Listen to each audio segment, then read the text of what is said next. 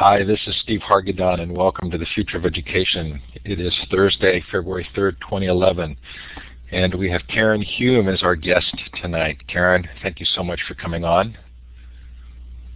Oh, Steve, it's my pleasure, and it's an honor. Thanks very much for inviting me. Karen's book is Tuned Out, Engaging the 21st Century Learner.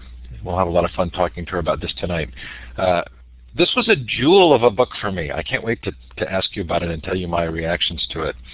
The Future of Education is sponsored by Learn Central, part of Blackboard Collaborate, what is transitioning from Illuminate to Blackboard Collaborate. It's a free social network for educators with Illuminate baked in. We hope you'll come and use it. Coming up on the Future of Education, we do have a week break. Following that, David Perkins will talk to us about his book, Making Learning Whole, then Kevin Kelly on what technology wants. John Seeley Brown on the new culture of learning. Steve Wheeler. Michael Horn returns with a report on North Carolina school connectivity. Sandy Hirsch is going to talk to us about libraries and digital literacy. Jim Klein on social networking. We're going to have a panel on unschooling, which should be a lot of fun. You can see other neat things ahead on that schedule. Hope you'll join us for some. If you've missed the show, they are all recorded. They're in full Illuminate versions and MP3 files. We talked to David Wiley on Tuesday about open education. That was fascinating. Karen Cater on Monday about the National Ed Tech Plan. Michael Horn the week before that. Lots of fun recordings. Hope that there's something there that you would like to listen to. I do hold some sort of crowdsourced events at the Q and ISTE shows. I want to make sure that people are aware of these. If you're thinking of going or are going to either of these shows, please be aware of these dates. They both have EduBloggerCons prior to the show. For Q, it's the afternoon and evening of the day before. So that's March 16th from 4 to 8 p.m. This is a free event. We gather in unconference style, and it's about social media and education. The same is true at ISTE, but it's a much larger event. It's the full day, the Saturday before ISTE, so it will be June 25th from 8 to 5. Both are a lot of fun, and information's at edubloggercon.com. Both shows also allow us to do anybody can present sessions. We call these the unplugged sessions. And so these are during the conference in a special presentation area, and they are streamed live for free out to anybody who wants to watch them. So if you've always wanted to present at either Q or ISTE and haven't had the chance, go to qunplugged.com or isteunplugged.com and you can sign up to present. If this is your first time in Illuminate, we're sure glad to have you here. It is participative. You can see some emoticons at the bottom of the participant window, smiley face, a clapping hand. That hand, the larger hand with the green up arrow, is how you'll raise your hand if you want to ask Karen a question when we get to that point. Of course, you can put questions in the chat, but if you want to ask a question by the microphone, this is a good time to go up to Tools, Audio, and run the audio setup wizard to make sure your microphone is working. There's something else I need to mention about chat. Oh, I recommend everybody at this point go up to View Layouts and switch yourself to the wide layout. You'll find it's a much better experience for watching the chat. And with a group of this size, we do encourage you to keep your chat on topic. It can be hard to follow everything if there's a lot of side chatter. We recognize that that may happen, and it will happen, but to the degree that you can. It also may look like you can send a private message to somebody else, but do be aware that those private messages are actually seen by the moderators. So Karen and I do see everything that takes place in the room, even though it appears that it's private. Okay, at this point, look to the left of the map for a wand with a red star. If you click on that and click on the map, you can let us know where you're participating from. Oh, how fun. So it looks like Hawaii, North America, Alaska, Ireland, New Zealand. I'm always hesitant to name countries in Southeast Asia, but I hope you'll put it in the chat. Let us know where you're listening from, your time. Carla asks, where can we find Karen's book? We're going to address that because I had the same thought. I had to put a link to the Canada Amazon version. Hopefully we're going to find out more tonight. Look at that. China, Japan. Karen, you're pulling them in from all over the world. This is wonderful. I'm glad you think so. It is a lot of fun. We have a blast here. Look at those smiley faces and stars.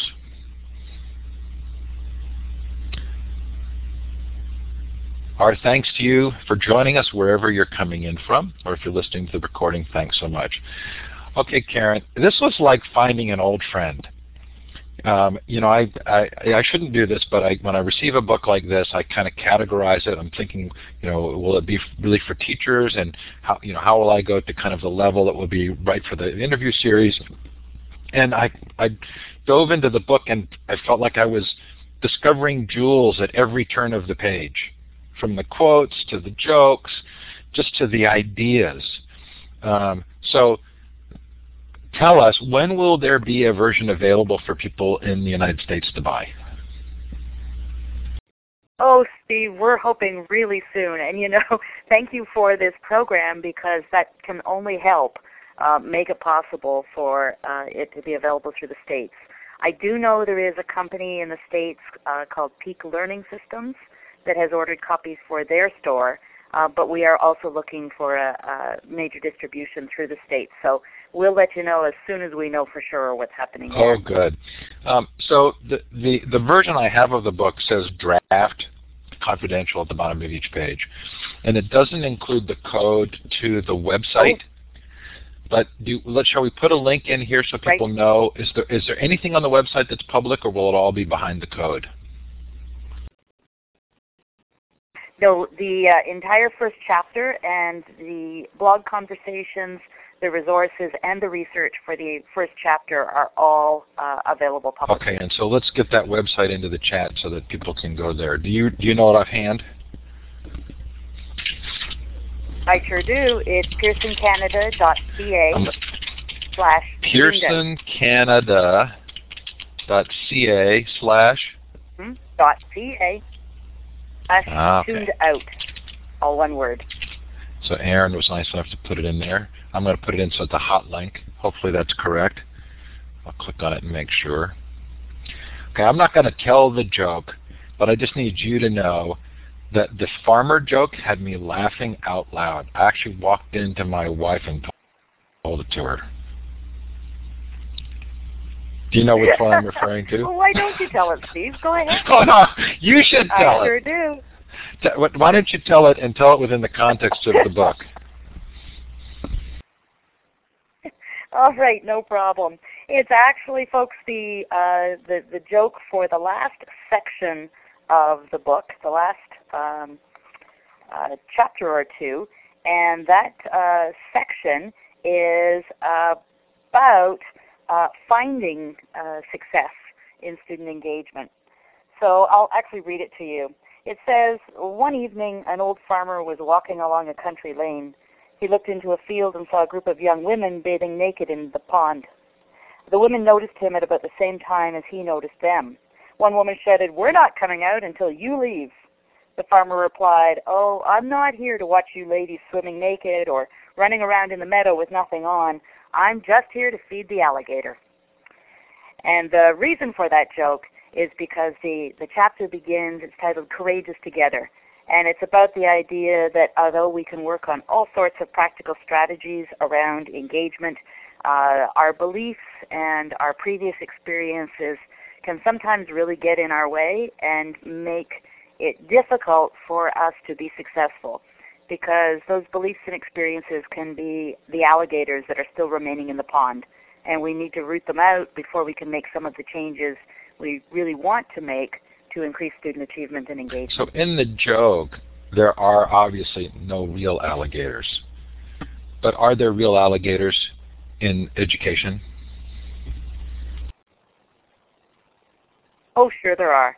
There are real alligators from the policies that can sometimes make our lives more difficult to, as I say, the beliefs that we have that have us looking at students in ways that are limiting or that don't encourage their potential, to the alligators of the resources we have available or don't have available around us. Those things can all be things that get in the way. So they're a symbolic version of an alligator. So I think we'll get to a lot of that. You start the book by asking, what on earth is going on with today's students? And you say there are two roads and maybe a third way. Can we get you to kind of fill in the details there? Absolutely. I think that there are often two perceptions or two paths, two roads that we might think of as educators with today's students. One road says that as teachers, we really need to hold, to stem the dissolution of civilization as we know it. That our students can't read, they can't write, they have a lousy work ethic, and we need to maintain civilization. We need to make sure they're doing what they need to do in order to be successful in society as we've known it. And that's just one road. But the other road is the other extreme that says, as teachers, perhaps we're antiquated, we're out of touch, we don't really know what we're doing and to support today's students, and we need to get out of their way or we need to get with the program. Often that means increasing use of technology. And I think that there's a problem with those two roads. My dad was an inventor, and he always had this line from when I was very young. He used to say, when people give you two choices, you should look for the third. I've always loved that. I love that creative perception that there is a third way, and I think there's a third road here, and it's a road of moderation, which doesn't mean the best bad choice available. It simply means that we do have what it takes to be successful with today's students. We have the knowledge, we have the drive, we have the enthusiasm, we have the commitment, and although our students may be different than they were in the past, and society is certainly different than it was in the past, neither of those things are unrecognizable to us. So we can be incredibly successful as educators in the 21st century. You know, I'd go so far as to say, Karen, that the book, although maybe not explicitly or maybe explicitly, but the book really gives you the sense that while it may look like the circumstances are a lot different, there are some core basic human truths here at play. Absolutely. Absolutely. We have, the conditions that support a student's development of competence, or a teacher's development of competence for that matter, have been around forever. The need for connection and a strong sense of community, for the opportunity to be creative in our lives, for the instructional and intellectual challenges to be available to us, and for all of that to happen within a context of effective teaching and learning. Those are fundamental truths of being human. And those things are not going to change regardless of how society changes. At least I don't think they ever will. So tell us who the primary audience for the book is.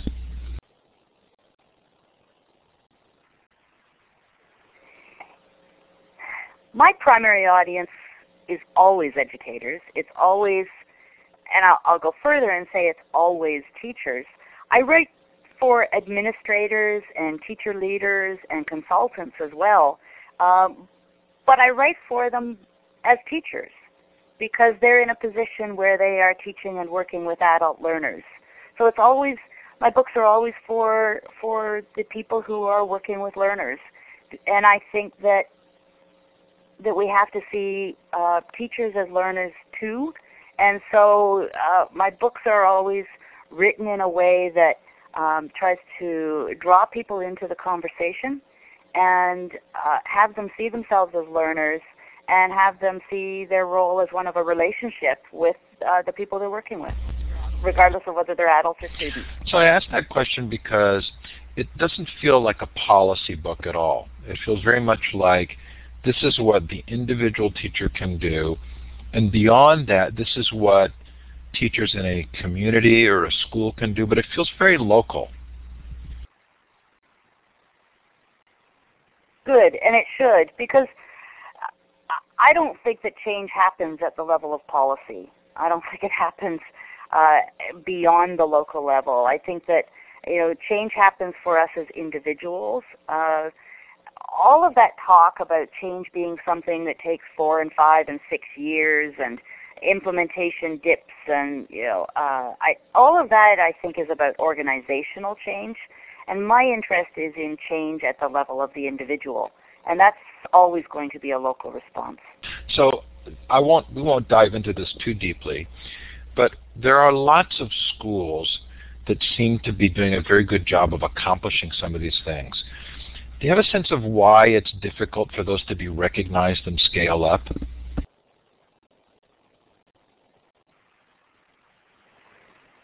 That's a great question, Steve. I think one of the difficulties is that when you're busy accomplishing these things, it can be very difficult to have the time to share your accomplishments. Those accomplishments can also feel as if they are too local, as if they are specific to the individuals who are working in them, and so it can be hard for people to draw generalized lessons from the accomplishments, making it difficult for that scaling to happen. I guess we'll say this toward the end of the conversation, but I kind of want to swing back to this question of if these things need to be local in order to be as rich as you describe them, are there ways of thinking about education policy that push toward the local? But again, I promise we'll wait on that. Okay, so one of the themes that comes through in the book is that the worlds of the students and the teachers are in many ways very parallel. Do you want to talk about that?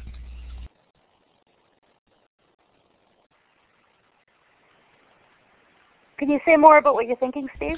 Okay, give me a bit more. I will. Direction. In fact, I didn't mean to put words into your mouth, but you say no, it's okay. The issues are the same for both student and teacher disengagement. And then later, a central premise of this resource is that if something is necessary to student engagement, it is equally important to teacher engagement. I left sort of feeling as though this is a very parallel, of parallel importance for both students and teachers. Agreed. Thank you. I wasn't sure where we were going, but you're absolutely right. I think that if we look at the characteristics of effective engagement, if we look at again the significance of creativity and community and developing competence, the areas where students become disengaged in relation to those activities are the same areas where teachers can become disengaged, or vice versa, can become more actively engaged. And so we can't just look at what's happening with our students, because teachers are central to a student's experience of engagement. And so we need to look at our own practice and whether or not we are engaged with learning, whether or not we are feeling that we have creative outlets in our work. Because when we have those, it's much easier to provide them for our students and to make sure that we're supporting them. I remember, Marcus Buckingham talked about his strengths-based learning work, and one of the things I remember him saying was, can you have a strengths-based revolution if no one comes? And he said the reason he worried about no one coming is because administrators and heads of large corporations were reluctant to allow their people to demonstrate strengths because those leaders weren't having a chance to demonstrate them on their own for themselves. And so, it's hard to give to someone else what you don't have yourself. And that's why I think that we need to pay just as much attention to teacher engagement and disengagement as we do to students. Good, and I think that will be fun to talk about. One of the things that's come up on the show several times has been the degree to which the Web 2.0 technologies have provided a rich learning outlet for educators, and that those who are those early adopters have sort of felt reinvigorated in their own education and then sort of re-impassioned to do things in education. Have you seen that? Absolutely, and more so for me, more so in recent months as I'm starting to become a bigger part of that world than I ever have in the past. It's phenomenal to see people's passion for education, passion for teaching and learning, and how readily that's being communicated through all the forms of Web 2.0 communication. It's been a long time since I've witnessed this level of passion. Perhaps I'm not even sure I've ever seen it before. And don't you find that people are now talking about passion in education? I don't know that we used to do that in the past. We do have a show coming up on that. I'll give a little plug here. I wonder if it's in my list. But coming up, oh darn it. Oh, there it is. on May 10th, we're going to have a panel on passion-based education. And for those of you who are familiar with the show, it will come as no surprise that Angela Myers is the panel convener there. I'm going to put your Twitter address in the chat, Karen, because I think that this is a good chance for people to follow you and show you how quickly that can become a fun place to be talking. So let's talk a little bit about the structure of the book. You use the front and the end as bookends to the 5 items in the middle. So do you want to talk about how the book is structured? Sure. The first section is seeking, and it's really a description. Every section is 2 chapters. So in the section on seeking, I talk about the issues of student disengagement and teacher disengagement, and what the research tells us. I define engagement, and we look at what the conditions are in 21st century that may be different from previous centuries, and how we can develop a new sense of mission and purpose around consideration of those.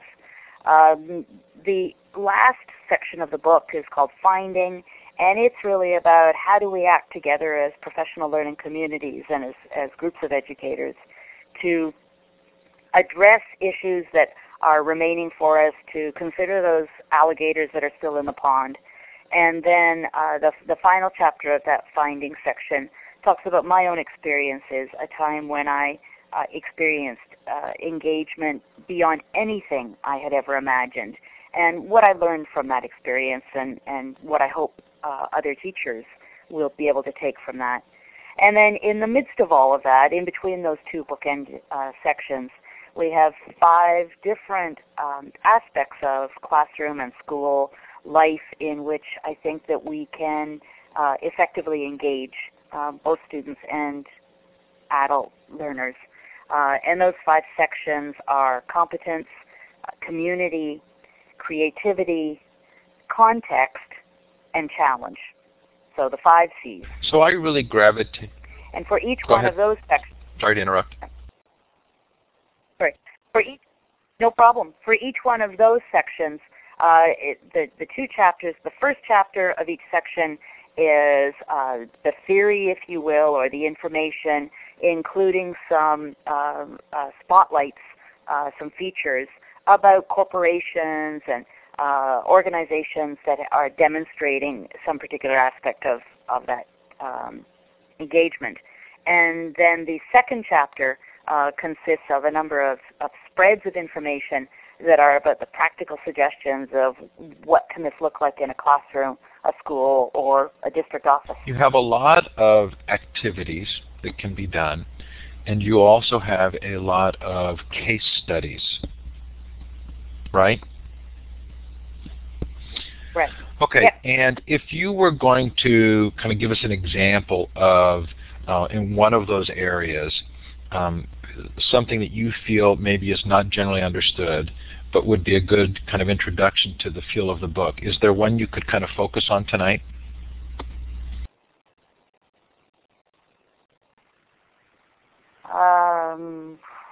Shall I give you a nudge? Please, yes. Okay, well, I'm very interested in the degree to which competence and creativity seem to vie with each other in terms of the popular dialogue, almost as though they're competing camps. How do you present competence and creativity in the book, and how do you see them working with each other? Okay, so competence, yeah, I look at competence as having as being similar. I use a metaphor of an iceberg. So I say that above the surface, the place where we can see are those observable competencies in individuals. So there are basic competencies, the basic skills that are required to be able to do your job, and then there are performance competencies, which are the characteristics that distinguish your work from other people's. But underneath that, those observable competencies are a kind of stew, a soup of attitudes and experiences and beliefs and knowledge and learning preferences that determine how the observable competencies. The connection I see between competence and creativity is that creativity is often viewed as large C creativity, that creation of something novel and original. And I'm arguing that what we can be looking at is small c creativity and indeed creative thought, which basically says there isn't any huge value in doing things the way you've always done them. And rather, by taking a close look at your own beliefs and prior experiences, you can make some changes in how you view things, and that's creative. And that will help to further develop your areas of competency. So very much for me, a thread in the book was the way in which students are treated and their feelings about what their experience is like.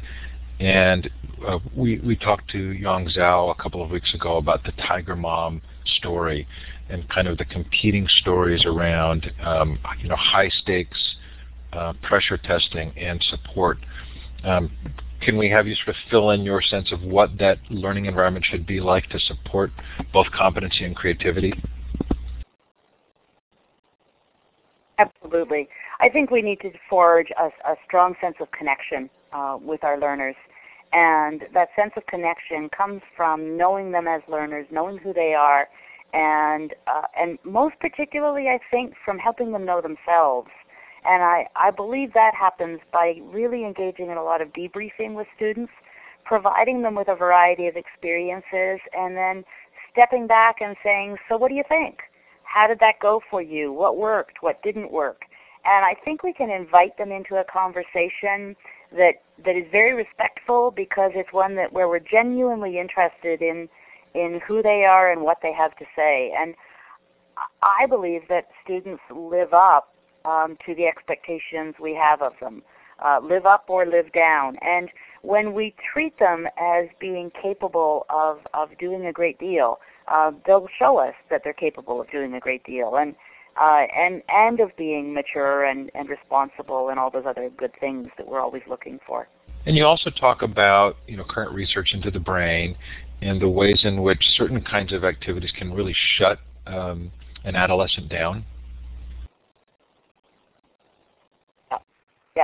Yeah. Anything that I can't remember who it was who said it. I guess it was Jensen maybe, who said it's great to be providing all sorts of positives for students in our learning environments, but before you do that, make sure you get rid of the negatives, get rid of the threats. And as long as students are feeling threatened in an environment, if they're feeling that it's not safe to take a risk, or they're feeling that sarcasm is going to be the response to something that they say or do, or they're feeling that they're going to be judged as inadequate or unintelligent, as long as those threats exist, it doesn't matter how many positives you layer in there. So you've got to get rid of those threats. You've got to make sure that students really feel protected. I was speaking this morning in Picton, Ontario, and a teacher during the break said to me that a student had laughed at a comment that another student had made. The boy had said something about English class feeling mystical to him, and this other student laughed at the word mystical. And the teacher took it on publicly and said, don't laugh at that. He's right. Our English classes do feel mystical. And she spoke to the girl afterwards and said, I'm sorry I had to call you on that publicly, but if I allowed you to say that and to shut him down like that, he'd never participate again. And the girl said, no, you were absolutely right. I was out of line, and it was okay that you did. And the teacher said, from that moment on, both students participated more in class and were far more appropriate. And the boy in particular was really willing to be engaged and really offered a lot to the class. And if the teacher hadn't made sure that environment was safe, that wouldn't have happened. So Karen, we talk a lot here about the impact of technology. Is this story any different than it would have been 30 years ago? What impact does technology have on this way of working with students?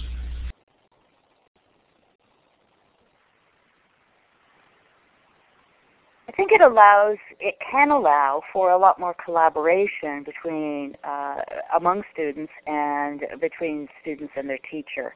It can provide that. I don't think it automatically provides it. There still has to be that foundation of respect in a face-to-face environment. I think before you can be pretty sure that you're going to have the same degree of respect in an online environment. So, but it affords more opportunity. I mean, even something as simple as response technology allows teachers to have a better sense of where students are coming from and to gather that feedback in an anonymous form, at least from a student's perspective. And that's useful. That's useful because the more we know, the easier it is to make adjustments to what we do. I guess it would also seem that the technology allows possibly for closer connections between the teacher, the school, and the parents. Do you think that's the case? Yes, absolutely. And so many teachers now are doing exactly that. And I think parents are finding it very helpful to be able to hear from the teacher on a regular basis. One of the things I was struck by in President Obama's State of the Union address, for those who in the United States would have watched it, was the degree to which we talk about competition in learning. How do you respond to that kind of language? I'm not sure where the competition is in the learning. I don't like the sense of competition in learning. I mean, if learning is growth, and to me that's what it is. If learning is a change of perspective, a change of mind, a change of approach, I think change and learning are pretty close to synonymous. It's that idea that you can't step into the same river twice, that you're going to be different as a result of a new experience or a new idea. And I'm not sure where competition fits into that world. I think learning has tremendous value all on its own, and I don't understand. I think it's a scarcity model that says we need to fight in order to be the most successful. I don't get it. I'm intrigued by that as well because I feel like we're conflicted about competition and cooperation, and this model that our students need to be more competitive to get the jobs almost seems to fly in the face of how work actually gets done. I agree, especially when you look at the project teams that are available now and the collaboration that goes on with those project teams. I don't know how a team can collaborate in a competitive environment. It doesn't feel, as you say, like the way that work actually happens. One of the most interesting articles. There's a great book. No, please. Sorry. Okay, there's a great book. I don't know whether anyone has seen it before, but it's called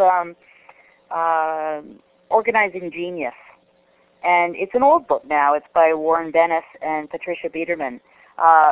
But what they talk about are some great groups throughout history. Groups like the people who put together the first Apple computer, Steve Jobs and gang, and the group who developed the atomic bomb at Los Alamos, and the group who were the first animators for Disney. And even in talking about those groups, Bennis draws a number of conclusions, and one of the conclusions is that there is no competition amongst the group members.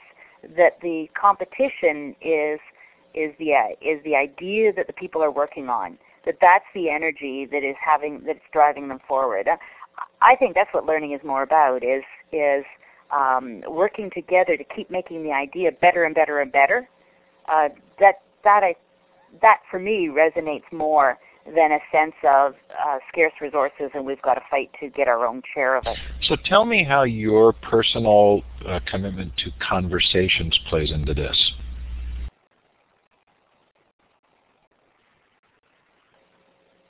It seems to me that we've lost a sense of story in education, and it's something that I'd like I'd like us to make sure we regain it. It may sound funny coming from me because I write books about evidence-based schools and the role of data.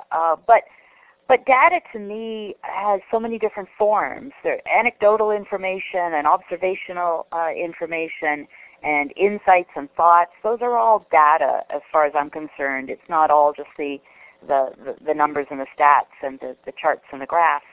And I think that the stories that we can draw from the information we have are the things that are going to really influence our actions, because story goes to the heart of an experience, and I think that the world really does revolve around story, and to me that's what conversation is all about. It's about telling the stories of our experiences and making sure that we are sticking around to listen to other people's stories, that that this is not a one-way street. And so I think conversation is the bedrock of all educational change and all educational development. And I think it's what makes us human. It's what makes us creative beings. And it just, for a while it was considered something very soft. It just didn't have enough of a hard edge and enough perhaps competition or competitiveness to it. But I think people are starting to recognize that stories are what resonates for us. Well, I want to make a connection. I hope it's not too much of a stretch, but there's this dialogue going on right now between Clay Shirky and Malcolm Gladwell about the role of social media and political or cultural change. And one of the things that Clay Shirky said that I thought was so interesting was that setting up ways for people to use these media tools isn't what's really needed. They just need access to the tools so they can hold their own conversations. That really resonated with me. And when I interviewed Karen Cater about the United States National Education Technology Plan, she was talking about the creation of these teacher networks, social networking communities for teachers. And I said to her, and I don't think she really understood what I was asking, I said, part of what seems to me to be so powerful about those communities is that they're not top-down, that they do allow for conversation that's driven by the users, and oftentimes it's the users who create those places for conversations. Do you think I'm on the right track there? I absolutely do, Steve, and I think that that was evident prior to social media in groups such as action research groups. I know I had some at the schools that I worked at, where groups of us would get together after school and talk about what was happening in our classrooms and ask broad questions and go and investigate it in our rooms. And I think that that's something that social media tools are allowing now to happen on a much more global reach, so that if you don't have people in your own building who are having those conversations, you can have those conversations with people from around the world. And that's an incredible experience. And there's a generosity of spirit that is happening in social media that, again, ties quite nicely with this focus on passion in education. I can't believe what people are confident and comfortable to be offering, and the questions they're asking and the uncertainties they're expressing and the risks they're taking. I think it's absolutely phenomenal. So I'm really interested in the action research groups because that's not something I'm personally familiar with. And again, I end up having to make this apology a lot, which is I've never been a teacher. But we don't obviously have time to kind of dive into that. But I'm intrigued by this idea of sort of voluntary groups who get together to talk about ideas and practice and their influence when they're not necessarily in a formal influencing role, but they're influenced just by having genuine conversation. Are there lessons there for how you create kind of local communities or cultures of learning?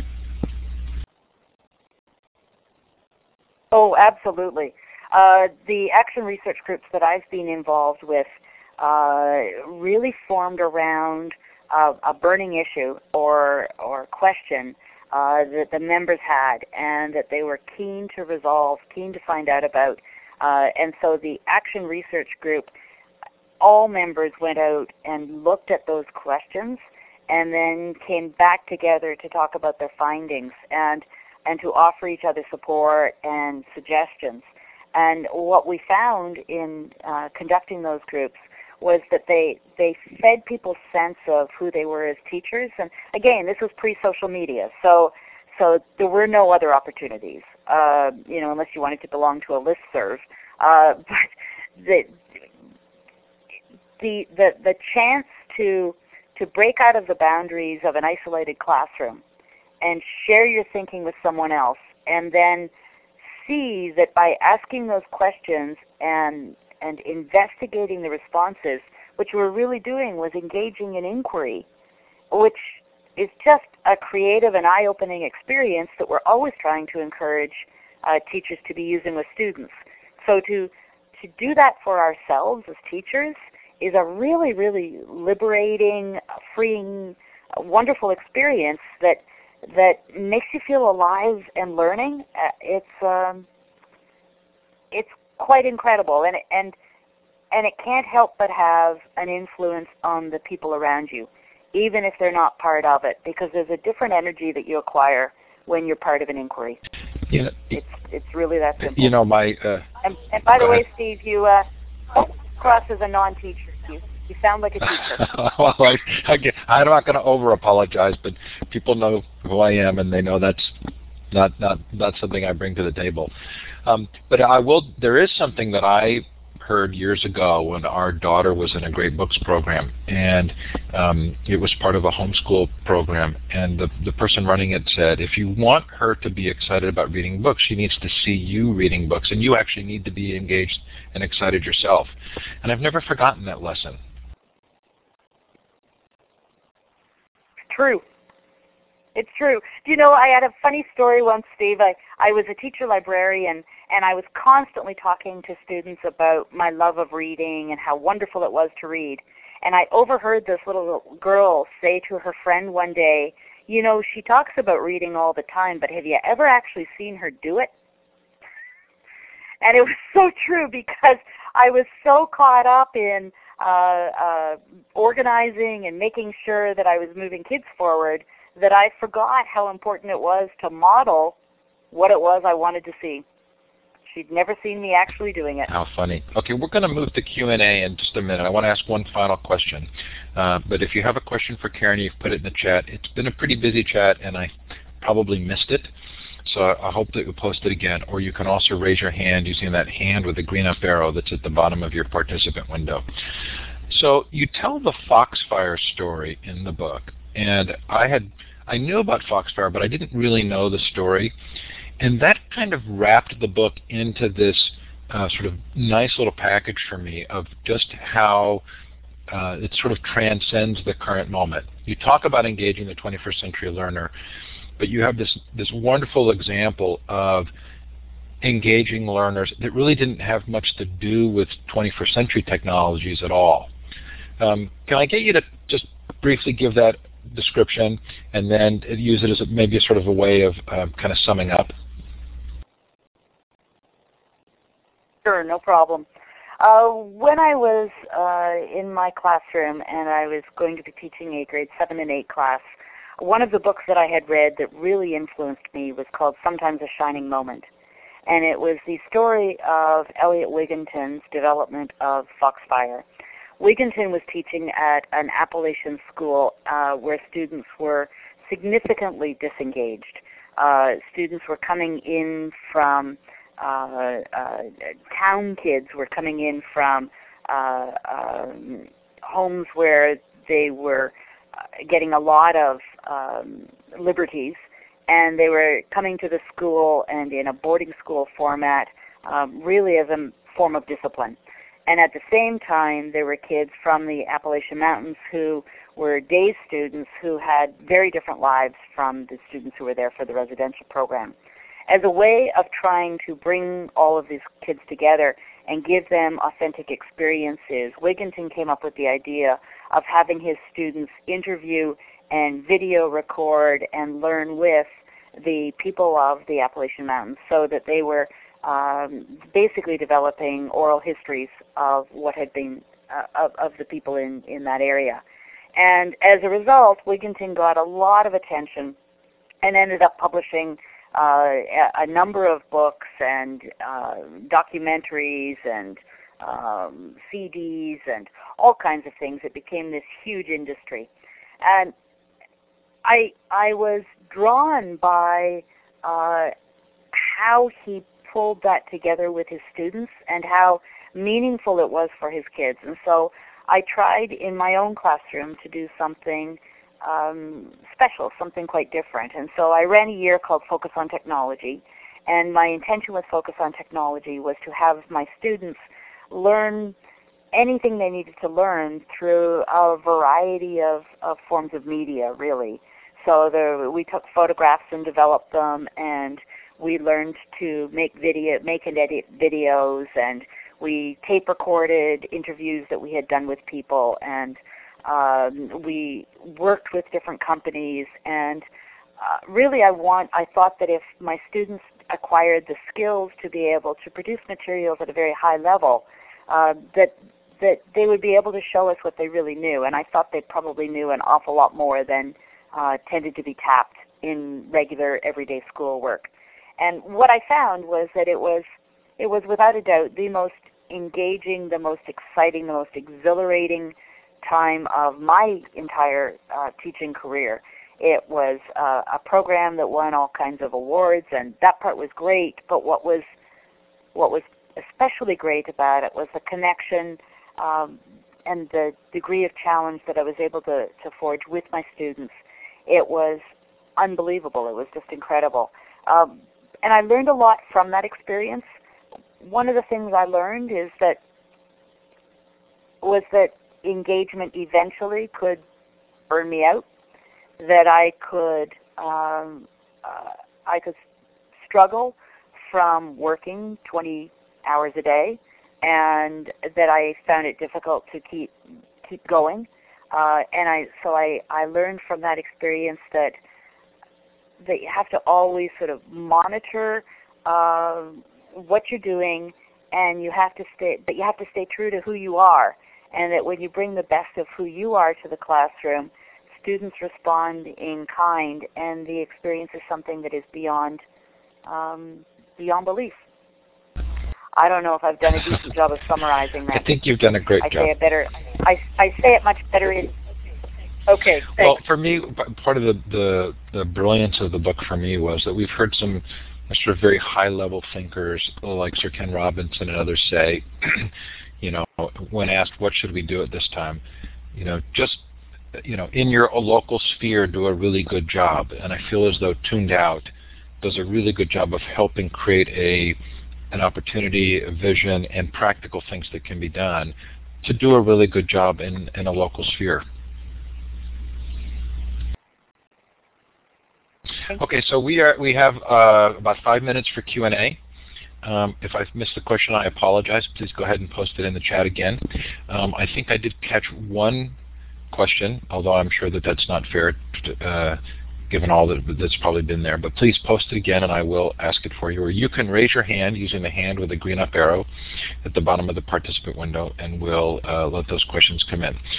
So the first question I saw was, Becky asked, often students are totally engaged. They're just not engaged with what we want them to be engaged upon in school. What's the relevance of that?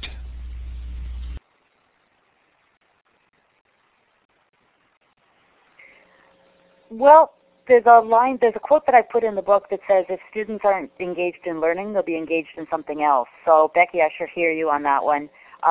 We need to make sure that they're engaged in the learning. That's obviously our focus. And I believe that there's one key way to do that, and that key way is to make sure that we are focused on the instructional challenge that we provide, that the challenge is appropriate to where they're at, their starting points, and that the challenge is relevant to their lives. So Halima asks, Karen, must we blindly export all those ICT-enabled ideas to our class there? Do you understand that question? I'm not sure I entirely do. No, I don't understand. Halima, if you don't mind repeating the question or adding a little to it, that would be helpful. Um, Carol asks, Karen, what class were you teaching when you gave such freedoms to do those activities to your students? You know, I had a professor, I was teaching a grade 7 and 8 class. It was a regular class. And I had a professor at the time, Gordon Wells, who's teaching in California now. And Gordon said to me one day, he said, as teachers, I think sometimes we forge our own manacles and then complain that we are chained. And I really took that to heart. And so I believe in the idea that you need to, that it's better to beg for forgiveness than to ask for permission. So the bottom line is I went ahead and did it. I taught in the way that I thought was best, and I used the broad questions of my curriculum outcomes as inquiry questions, and I just went ahead and did it. And I started off the year actually with no technology in my classroom because a computer company that offered to loan me 5 computers reneged a week before the school year started. So it was a matter of building over time, but building along with the students was really a lot of fun. Good. So we got a clarification on that question. And there was also a question in the chat about the recording. The recordings to the show do get posted within about an hour of its finishing. There's both a full Illuminate recording and there is an MP3 recording. If you'd like, at the end of the show, you can also go up to File, Save, and you can save the chat. You can do that in the full Illuminate recording as well. So Halima's follow-up to her question about blindly exporting those ICT-enabled ideas to their classes, she says, I mean from English-speaking countries to those where English is EFL. And so I think she's asking, should there be a blind export of all ICT-enabled ideas? And my guess is I know your answer, but you should answer it. Oh, there shouldn't be a blind export of anything. You need to do what works for you with your students in your environment. And it doesn't matter to me whether it's technology or anything else. There's nothing that automatically makes it successful. It's always going to be specific to the environment that you're working in, I believe. Okay, Noeline asks, what role does knowing one's students play in engaging them?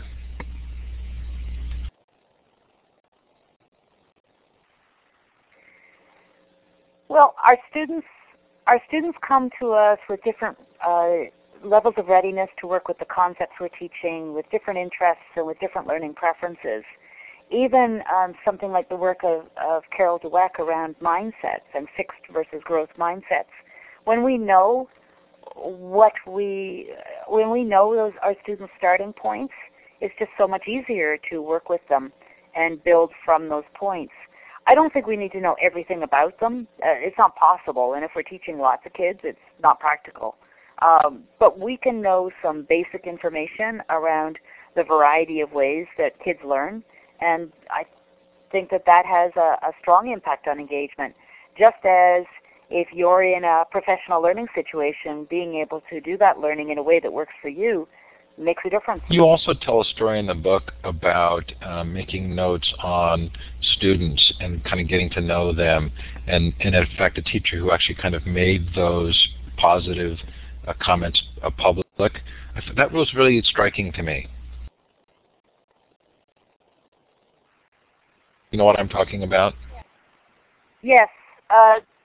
Yes, I do. George's book, I think, where a teacher would record positive information about students on a daily basis and allow students access to that information.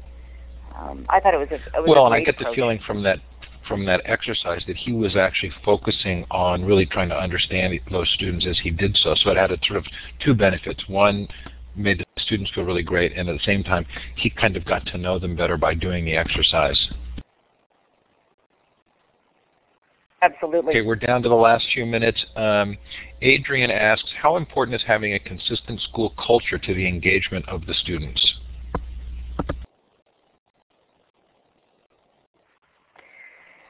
The circle of influence as a teacher can happen within a classroom, certainly with your own students. But there's no question that your circle of influence is larger, and the process is so much easier if you've got a culture supporting you.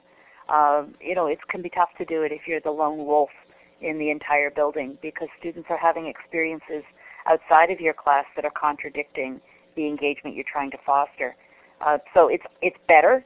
The more people, the better, and the stronger the culture, the better.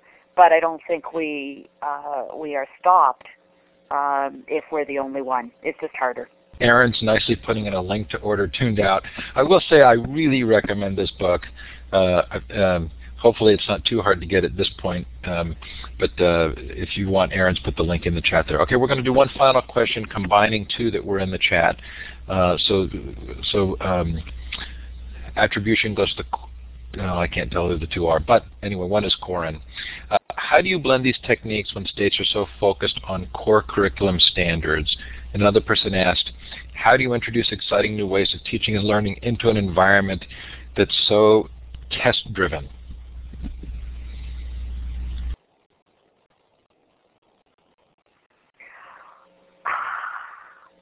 It comes down to purpose. If we've got a really clear goal of what it is we want students to achieve, the clarity of the goal is going to afford us the additional time we need to do things in really interesting and engaging ways.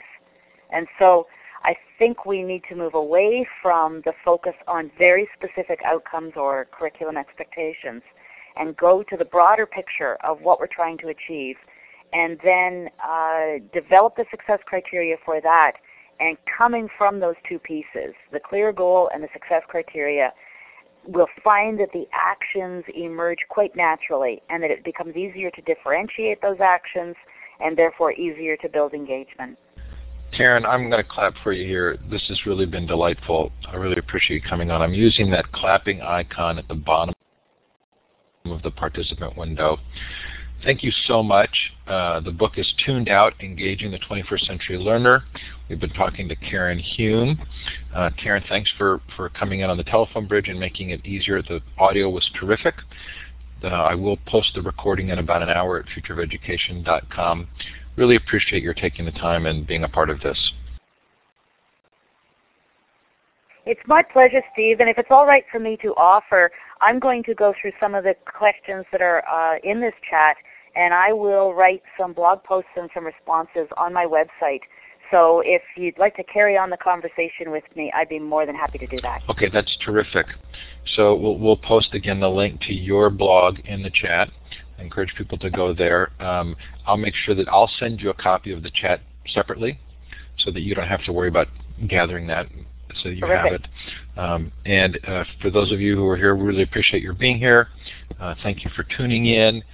Coming up, we have a week break, and then David Perkins and Kevin Kelly join us. And the week after that, John Seeley Brown. So lots of fun coming up. Thanks to you for being here. Thanks again, Karen, so much. And thanks, Erin, for helping to arrange this. Awesome. Thank you. Thanks, everybody. So the way this works is I'm going to turn the recording off. Feel free to finish up any conversation you've got going in the chat, but then we do ask you to leave so that the recording can process. You do that by clicking on the X at the top right. We're going to File and Exit. What are we going to do next week? Tom, you're so nice. I'm going to be in Texas at the TCEA conference. I know it's very hard for me to go a week without the interview series, but maybe we'll all take a needed break. Thanks, everybody. Thanks so much, and have a great night.